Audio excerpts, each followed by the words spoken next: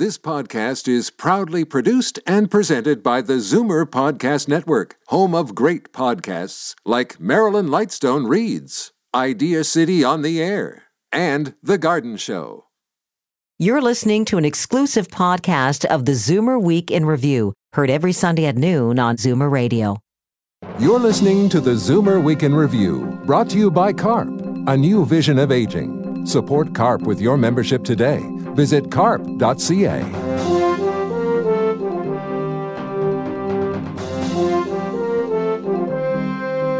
Good afternoon. Welcome to the Zoomer Week in Review, all things Zoomer worldwide. I'm Bob Komsic, filling in for Libby Znaimer. The iconic founder of Playboy, Hugh Hefner, has passed away, but you might be surprised to learn just how he influenced Zoomer Media founder Moses Znaimer. Plus, we explore solutions to the province's hospital healthcare bed crisis with the executive director of the Ontario Health Coalition. But first, here are your Zoomer headlines from around the world. The French National Centre for Scientific Research is developing new ways of getting people out of comatose states by conducting experimental treatments that stimulate the vagus nerve. They recently implanted a vagus stimulation device into a man's chest who'd been in a vegetative state for 15 years, and not only did the man regain complete consciousness, he's slowly learning to walk again. This holds great promise for the future of brain trauma and injury treatment. The 56-year-old Emmy Award-winning star of Veep, best known for playing Elaine in the beloved Seinfeld series, actress Julia Louis-Dreyfus surprised the world with her tweet, "1 in 8 women get breast cancer. Today I'm the one." But rather than focusing on her own illness, Julia took the opportunity to bring attention to the need for universal health care coverage for all American citizens.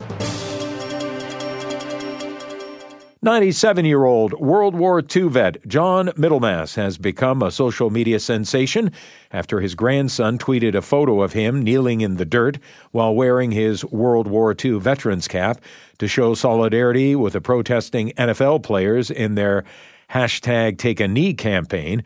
The tweet was shared and liked by hundreds of thousands within minutes and now has over 160,000 retweets and almost 500,000 likes. Pretty Woman, the musical, based on the 1990 box office hit, is headed to Broadway, and iconic music singer-songwriter Bryan Adams will be composing the score. A fall 2018 opening is planned. I'm Bob Komsic, and those are your Zoomer headlines from around the world. The man best known for wearing silk pajamas, smoking a pipe, and being surrounded by his Playboy bunnies has died. Suffice it to say, Hugh Hefner changed the way society thought about sex and made quite an impression on the founder of Zoomer Media, Moses Znaimer. He really was a pioneer in the whole discussion around sex in post-war North America, eventually the world, and spoke for a certain kind of liberation that included women as well as men. Really someone well ahead of their times, quite the risk taker, as it were. Yes, and he hit on this magic formula, of course, which is that as the magazine's success grew and it began to make really significant amounts of money, he was able to hire the best writers in the world and then put together this magic formula of fine writing and naked, nubile young women. Unbeatable.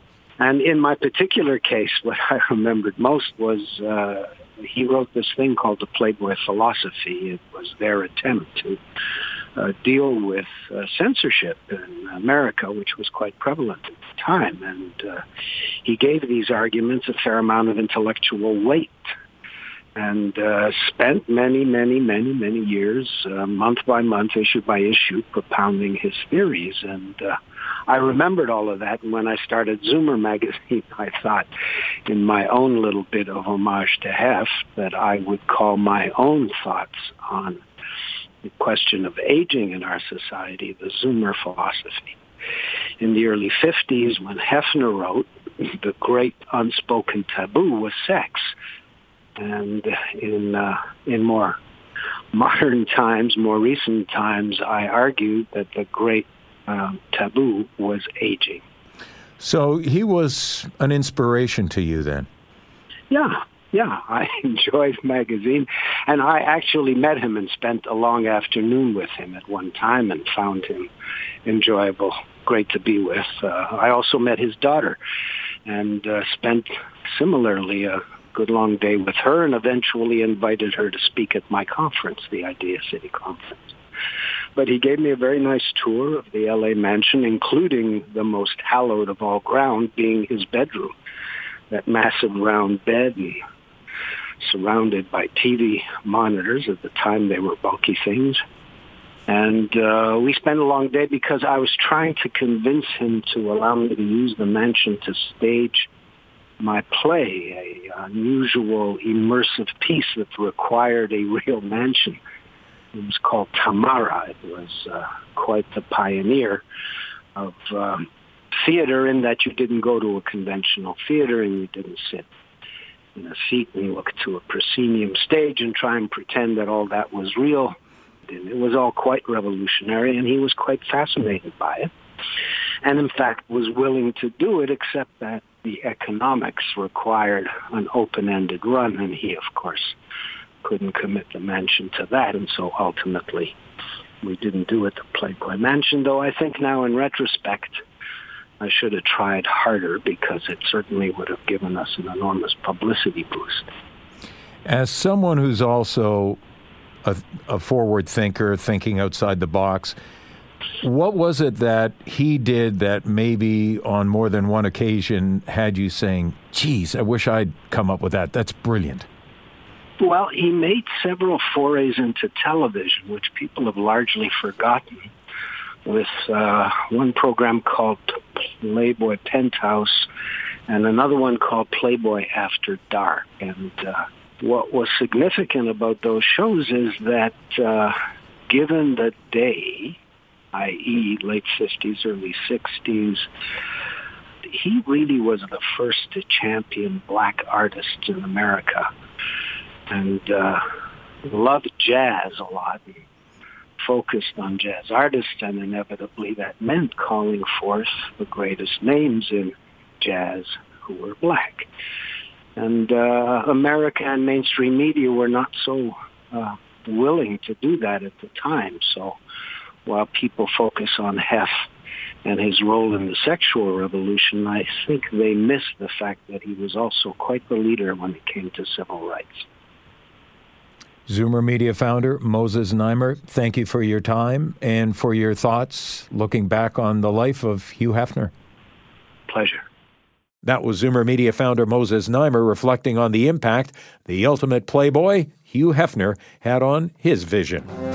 I'm Bob Komsic, filling in for Libby Znaimer, and this is the Zoomer Week in Review. Coming up, we explore a very serious health issue right here in Ontario.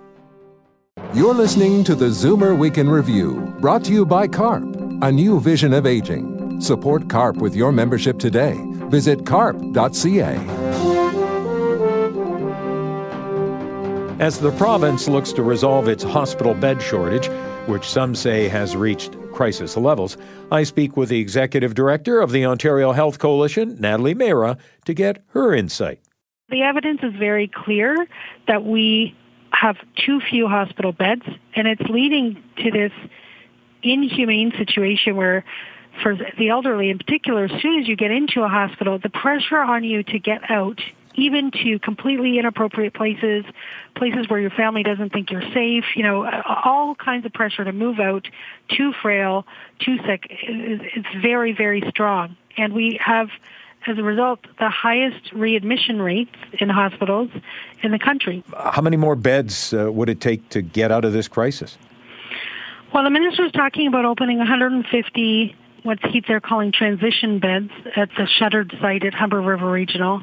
That is just a drop in the bucket. Really, thousands are needed in Ontario. I mean, just to bring us up to the average of the rest of Canada, we're 14,000 beds short.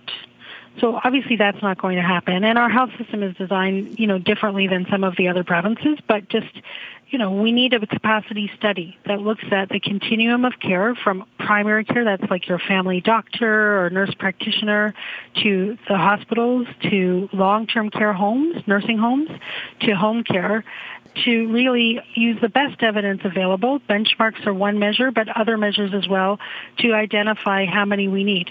But it's not unaffordable. Like, I should note that every other province in the country funds their hospitals at a higher rate than Ontario. Ontario and Quebec have been vying for last place in Canada for the last 5 years or so or more. So we're right at the very bottom of the country. And by every kind of measure, on a per person basis, as a percentage of our provincial budget, as a percentage of our GDP, so our economic output. So by every reasonable measure, we're right at the bottom of the country in terms of hospital funding. There's room. If every other province can do better than we do, of course we can as well. This is a choice, not a necessity. So there is fiscal room to improve the situation. The question is not about whether we can afford it. The question really is one of political will. It's been a political budget decision by, a number of different governments to continue to cut the beds beyond the point at which we're starting to see real inhumane practices emerge, and that needs to be reversed. How much of that funding pie in Ontario is going toward hospitals, and how much should go? Well, since I started 17 years ago here at the Health Coalition, I went back for as far back as I could go in the public figures available, and hospital funding has been shrinking as a proportion of health care funding for as far back as you could go, like back into the 1980s. We fund all of health care at a very low rate compared to the rest of Canada. We're right near the bottom of the country in overall health care funding. We have an aging population. That isn't, a great tsunami or anything like that. It's absolutely manageable within the public health system, but it means that we have to plan to meet the needs of people, and that means that there have to be capacity plans, and they need to be put in place, and we need to have a real public discussion about funding it properly.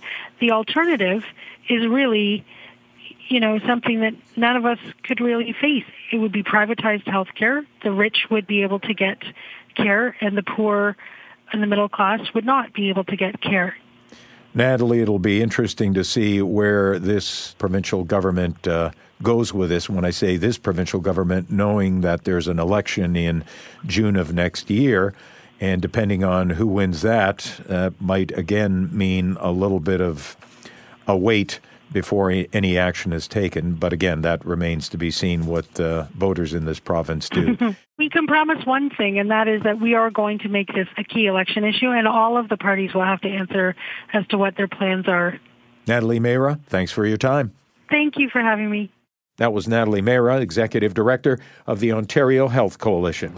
Coming up, he's been taking care of business every day. Now it's time to celebrate the ultimate Canadian classic, Rockstar. You're listening to the Zoomer Week in Review, brought to you by CARP, a new vision of aging. Support CARP with your membership today. Visit carp.ca. Welcome back to the Zoomer Week in Review, all things Zoomer worldwide. I'm Bob Komsic, filling in for Libby Znaimer. Time now for your International Arts Datebook. Tips for those of you jetting around the world. Here's Jane Brown. We begin in New York City with a new production of Shakespeare's As You Like It, which has just opened at the Classical Stage on East 13th. The cast is led by veteran Ellen Burstyn. 50 years after his death, surrealist René Magritte is being honored with an exhibition in Brussels. 10 of Magritte's most notable works have been adapted into 3D structures. Mel Brooks' quirky musical Young Frankenstein is now playing London's West End for a limited time. Brooks was in London promoting the play and lamenting how times have changed. He says that political correctness is killing comedy. Young Frankenstein is at the Garrick Theatre. And the continent's largest gallery for contemporary art from Africa has opened in Cape Town. The Zeitz Museum of Contemporary Art Africa is located in historic old grain silos on the city's waterfront. I'm Jane Brown, and that's the International Arts Datebook. Canadian rocker Randy Bachman has celebrated his 74th birthday. While he's most famous for his guitar playing with the Guess Who and BTO, his musical education actually started with the violin. He took lessons with the Royal Conservatory until he was 12, but quit after getting fed up with the rigid structure. It wasn't until he was 15, after watching Elvis Presley on TV, that he bought his first guitar. He was then fortunate enough to take lessons with the incredibly talented jazz guitarist Lenny Breau. Needless to say, they paid off. Bachman went on to have an incredible career, first as lead guitarist for the Guess Who, and then with Bachman Turner Overdrive. Right now, we'll hear one of the biggest hits he had with the Guess Who, their only song that reached the top of the Billboard charts, American Woman.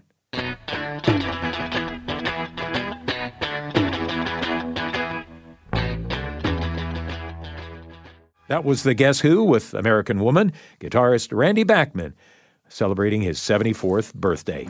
And that brings us to the end of today's edition of the Zoomer Week in Review. I'm Bob Komsic, filling in for Libby Znaimer. Thanks for joining me. Be sure to come back next week to stay up to date with all things Zoomer worldwide.